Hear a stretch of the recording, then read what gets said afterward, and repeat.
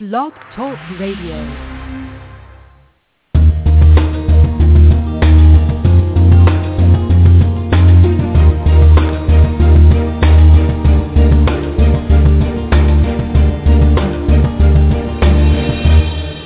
Good morning, and welcome to the Inclusive Class podcast. Through interviews and discussions, it's our goal to explore the promise and practice of inclusive education. I'm Nicole Erdix, and I'm one of your hosts for the show. I'm a parent, inclusion teacher, and creator of the online resource, theinclusiveclass.com.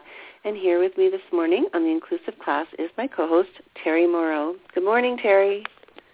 Good morning, Nicole, and welcome to all our listeners. I am Terry Morrow. I'm the author of 50 Ways to Support Your Child's Special Education, and I write about special needs for About.com at specialchildren.about.com. I'd like to mention to anybody out there listening to us live that we're not taking phone calls, but the chat room will be open. If you'd like to stop in and suggest a question, I'll try to work it in if we have time. If you'd like to stop in and just say hi, that would be nice, too. I sit here looking at the empty box all through our show. People log in and then quickly log out when they see there's something interesting going on. They do. I know. It's very, even if you ask the question. It's very lonely. Before I even get a chance to say hello, they're gone. It's lonely at the top, isn't it, Terry? Yes. It's lonely sitting here in front of the chat room. But I'm looking forward to a day here. We have no classes today, but we have mystery homework, which is I know there's homework, and I have to get from my son exactly what it is, and I'm not sure even he's sure what it is, so we'll be playing a involved game of nag and answer throughout the day. And then he also has to answer a question for a online class that even I don't know what the answer is. So it's going to be fun. It's going to be like, you know, hitting at things with a baseball bat and mostly missing stuff. So, oh boy, can we make this show go for like an hour and a half? It sounds like you got a full day ahead of you. Oh, yay. Yeah. Wow. Well, at least you've got the day off to do that. So that's kind of nice. Yeah, not what? The way you wanted to the days your on day are off. easier than the homework days off. So I can imagine. How are school things going with your kids? Pretty good. Yep. Same as last week. Although, English is getting a little bit frustrating, and I'm kind of bordering on, do I switch? This is my daughter. She's in a grade 7 English class, and it's like, do I switch her out of that class, or do I keep her in? Do I, stand my ground and say, my daughter has a different learning style, and she has, these needs that are not being met in the classroom, or do I say to my daughter, okay, come on, you've got to adjust to it, your teacher's teaching, and anyway, she's just getting extremely frustrated. It's a very direct style of teaching with paper and pencil, and it's just not working for her. So I'm kind of hard to know what to do. It is. It totally is. Yeah. And of course, if she changes classes, then she's anxious about that because of what sometimes the devil that is better than what you don't. Well, so, yeah, sure. Yeah, so we're kind of in the middle of that, and everything else is trucking along, so nothing else to report. Yeah, well, that's good. That's good. But that is a hard situation to be in, and had a few times during the years of wondering about that decision, too. And it really is, because I really would like to advocate for her, and I know how frustrating it is for her, but how do you kind of even we talk about it all the time about ways to approach teachers and why it's important to meet kids' needs, and that when it comes down to it and having to actually go up to bat, you're not really sure how to approach it sometimes. And so then anyway, when we want them to self-advocate, but we're not necessarily sure what they choose to self-advocate for is the best thing for them. Do you step back and say that's the easier, perceived easier path, go ahead if that's what you feel is right, or do you say, hey, look, you can do this other thing? So that's our little dilemma. Maybe we'll have it resolved by next week, and I'll let you know. Yeah. Okay. Next time. Anyway, we are fortunate to have a returning guest with us this morning. We have Dr. Kristen Cosmerl with us, and she is here. She was with us back in June 2012, if I remember correctly, and she is here again to talk about making positive plans about behavior through IEPs and behavior plans to keep those kids with the challenging behavior in the classroom and out of the principal's office, or the hallway, because sometimes, or home. Sadly, or home, yes. Sadly, teachers obviously have their hands full, but just, unfortunately don't have the tools to use when they're working with challenging children. So anyway, we've got Dr. Cosmerl here on the line with us. Good morning, and welcome to the show. Good morning. Thank you for having me. You're very welcome. We're happy to have you back. And before we get started, can you please tell our listeners about your background and the work that you do? Sure. Currently, I am a special ed supervisor for a public school in Pennsylvania. In addition, I'm also a PBAD, a board-certified behavior analyst, doctorate level, and a PA licensed behavior specialist. Pennsylvania just started licensing behavior specialists this year. So that certification is pretty new. And my background has been working with autistic children in multiple different settings and all students with behavioral disorders in public schools. And my dissertation was on elementary teachers and their beliefs on including autistic students.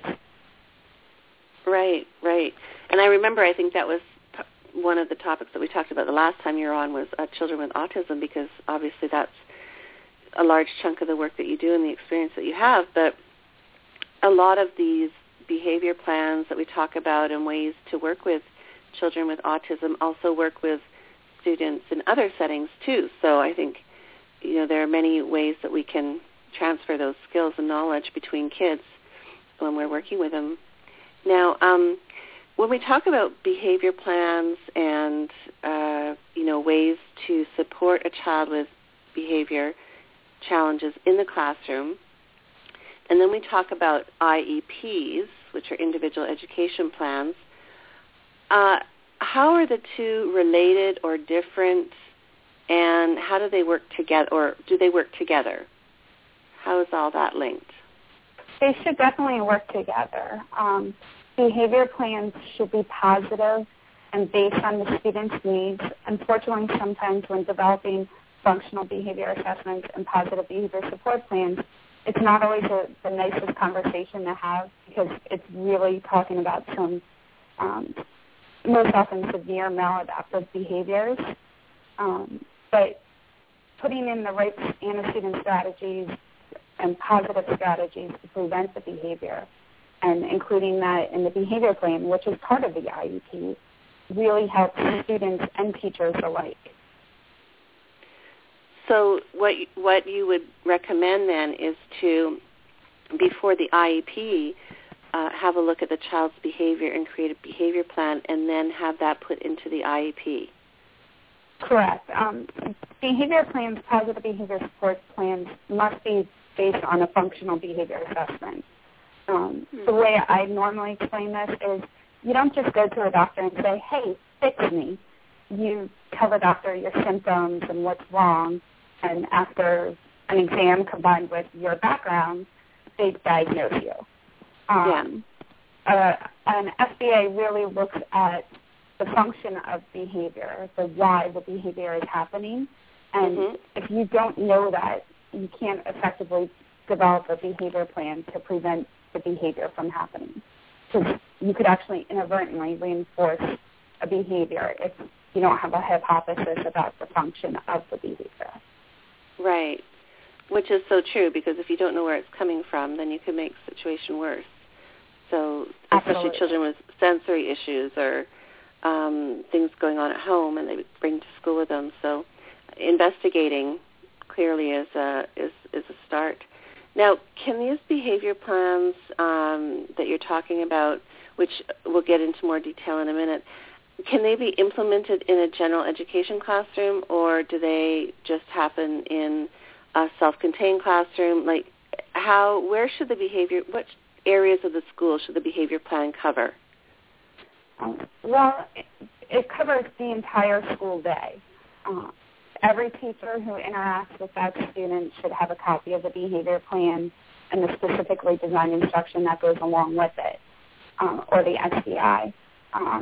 Every teacher should be aware of the behavior plan, what it means, and ask probably the special education teacher, the case manager, if there's any questions.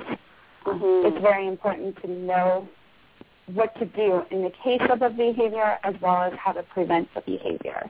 So when the IEP team meets, they look at the least restrictive environment, keeping the child in the general education classroom and curriculum as much as possible, and that's required by law.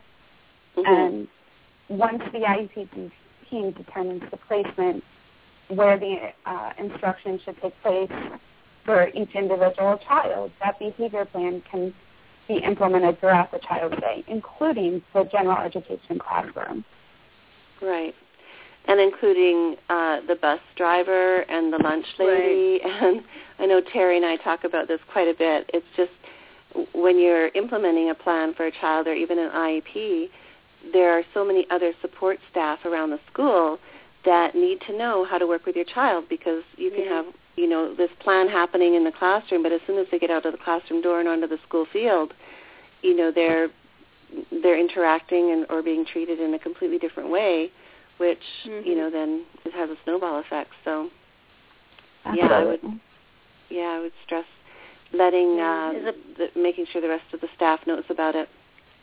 Yeah, I suggest parents check up on that, because it a lot of times doesn't happen. And if you just, there's been times I've even just made copies and distributed them. If the case manager didn't get to it yet and it's the first day of school and you need it from that day, here, have you seen this? This is how you're supposed to deal with my kid's behavior.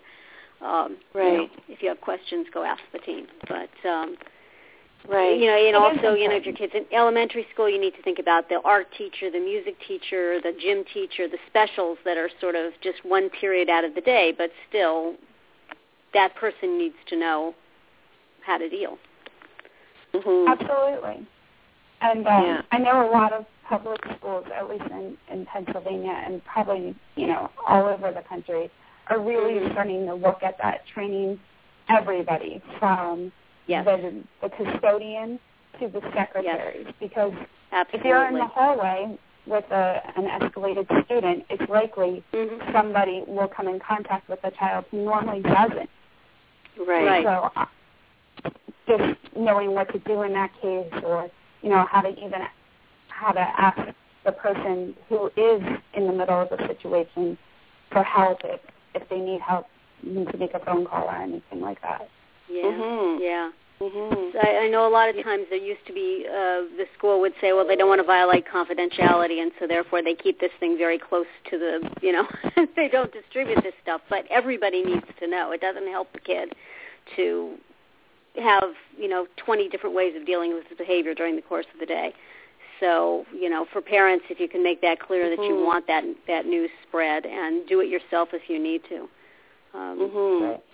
And confidentiality is huge, but as long as there is a direct relationship and that person needs to know about this child and the IEP and the behaviors, they absolutely have a right to it, including paraprofessionals.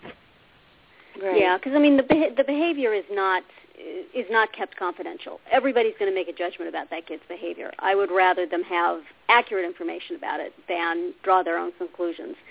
So I think confidentiality can sometimes be harmful. Now, I have a quick question that I'm kind of branching off here and just kind of backtracking a bit. But for many schools who don't have behavior plans in place and want them, where do they go, or who does a behavior plan, and where are the resources that they can access for this? Right. A lot of times it's the special education teacher creating the SBA in conjunction with the school psychologist. Okay. And developing a plan based on that. However, more and more school districts are also either hiring on staff or contracting out with their agencies to have a board-certified behavior analyst available to consult, at least on pretty difficult cases. Okay. Previously, I was employed by a school district as a board-certified behavior analyst. So some districts are even going that route because they're realizing behaviors are sometimes the reason why IEPTs do not look at including a student in the general education classroom, where that's not the way it should be. We should be preventing behaviors and keeping the child in the least restrictive environment as much as possible. Yeah, and I know, exactly. I don't know if this is changing now, but back when my son was in school, availability was a real issue. I know he had a crisis one year, and the team ordered a behavior analysis, and the person came like 5 months later because they were so backed up, and there was one person for the entire huge school district. And by that time, the teacher and I had figured something out ourselves, and the next teacher didn't need the behavior analysis because she had a better grasp of her classroom. So, you need to have, if you could have these people, if more and able to respond quickly. You don't want to wait. If you see that there's going to be a problem, as you say, you want to prevent it. You don't want it to go on for 6 months and then say, oh, by the way, you should have done this thing. So I hope that's increasing in schools, especially as inclusion is gaining ground. Have you seen any? That's okay, but probably not everywhere, and not enough. Right. It's definitely increasing. When I was first certified in 2007, I think there was only 2,500 BCBAs countrywide. Applied behavior analysis is gaining in popularity as a study at the undergrad and graduate level, and I think there are more and more people becoming trained in ABA and positive behavior supports and enhancing their education and becoming a BCBA. There's still definitely not enough. Yeah. I think is there a way to train teachers to do this, maybe at least on the ground as a stopgap, rather than having to wait for somebody to come in? Absolutely. I work with, I'm kind of like two people in one because I'm an administrator and a BCBA by trade. So I know personally I work with a lot of teachers on, just general basic strategies, including the regular ed teachers. The first thing they'll say is kind of like when a child is newly diagnosed with a parent, what can I do to help this child now? So some of the things, just like sensory breaks and sensory diets, and allowing the child an opportunity to move. Who cares if he's standing at the back of the class? As long as he's standing at the back of the class and in class, I'm happy. Yeah. And sometimes it is a mind shift. I was trained as a regular ed teacher. I honestly never thought I'd work a day in special ed. And you don't have that background. I know now more and more they are in college prep classes. They are giving new service teachers backgrounds in special ed, but definitely not the behaviors and classroom management classes do not touch on sometimes the severe behaviors we see in public school and general education classes. Yeah. And I just want to quickly interject here. I mean, I just know from experience having to work with behaviors on the fly and not having the training, not having the resources, not having the background as a classroom teacher. And, you really are just doing your very best at that time and trying to, figure out what's going on with the child in that moment. And it would be so helpful if schools and parents and teachers can really work together to put a plan together for these children because it's difficult when you're in that moment. And we know as parents when we're dealing with our own children how hard it is to make the right decision, and you want to decrease the behavior, not increase it. So anyway, I just had to throw that in because, man, I've had some real experiences over the years. And also, this is a question I had coming up, but paraprofessionals are a really important piece of that puzzle. if they could be trained in some techniques as well. I know quite a lot of paras just go into it with the skills they had as parents, and they expect that to be able to work, and, if it doesn't, they just sort of do it harder. And, they need to be, and that can be a tension with the teacher if the teacher has different ways of doing things, if the student doesn't respond to it. Everybody really needs to be on the same page and have the same skills, and then the para can be enormously useful in, implementing some of these things and observing some of these things to do behavior analysis. But I know back when we were dealing with things with my kids, the paras just had no clue, and no idea why you would want to do it that way. And it would have been so helpful if they had been able to implement some of these techniques, with the teacher in concert.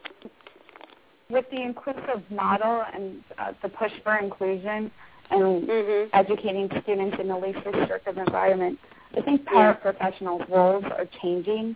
Previously, I think they were kind of just in the background in the case something would happen, with some kids at least.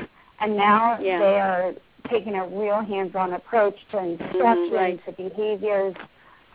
I know in Pennsylvania, paraprofessionals have to have 20 hours of training every year.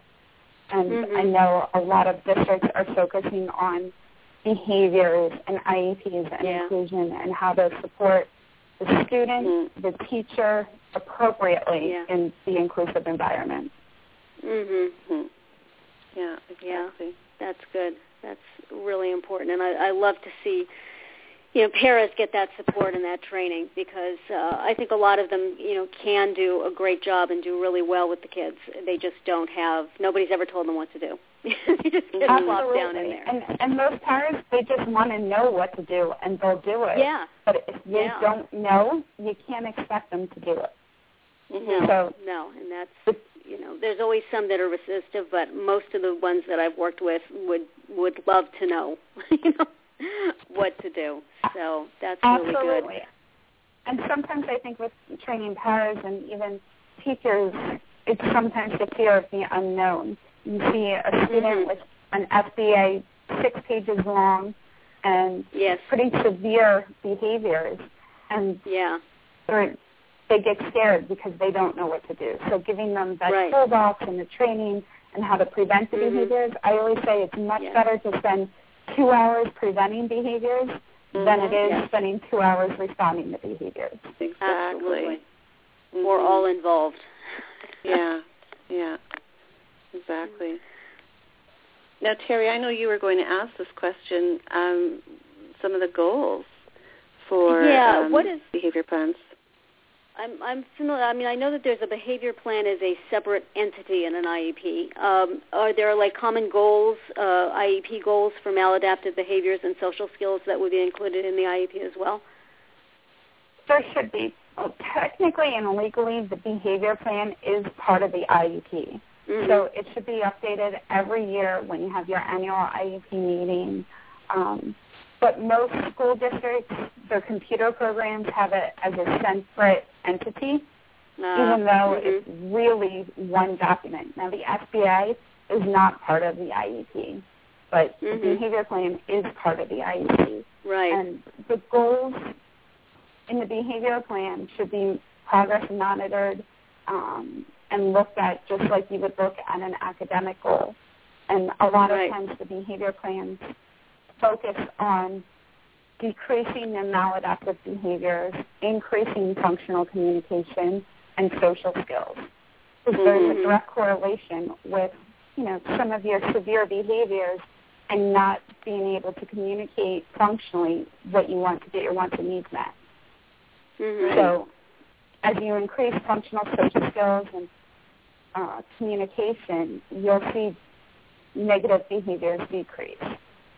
Right. And that's a lot of what positive behavior support plan goals look like. Interesting. Is there a specific behavior program that should be used in the school setting? Most school districts don't have a specific behavior plan program.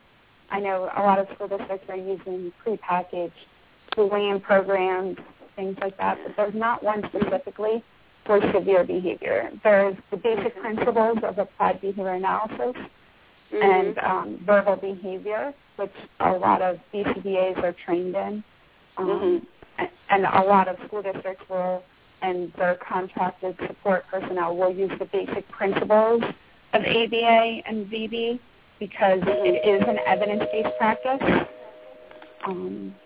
It is an evidence-based practice for students of all different types of disabilities, including students with autism.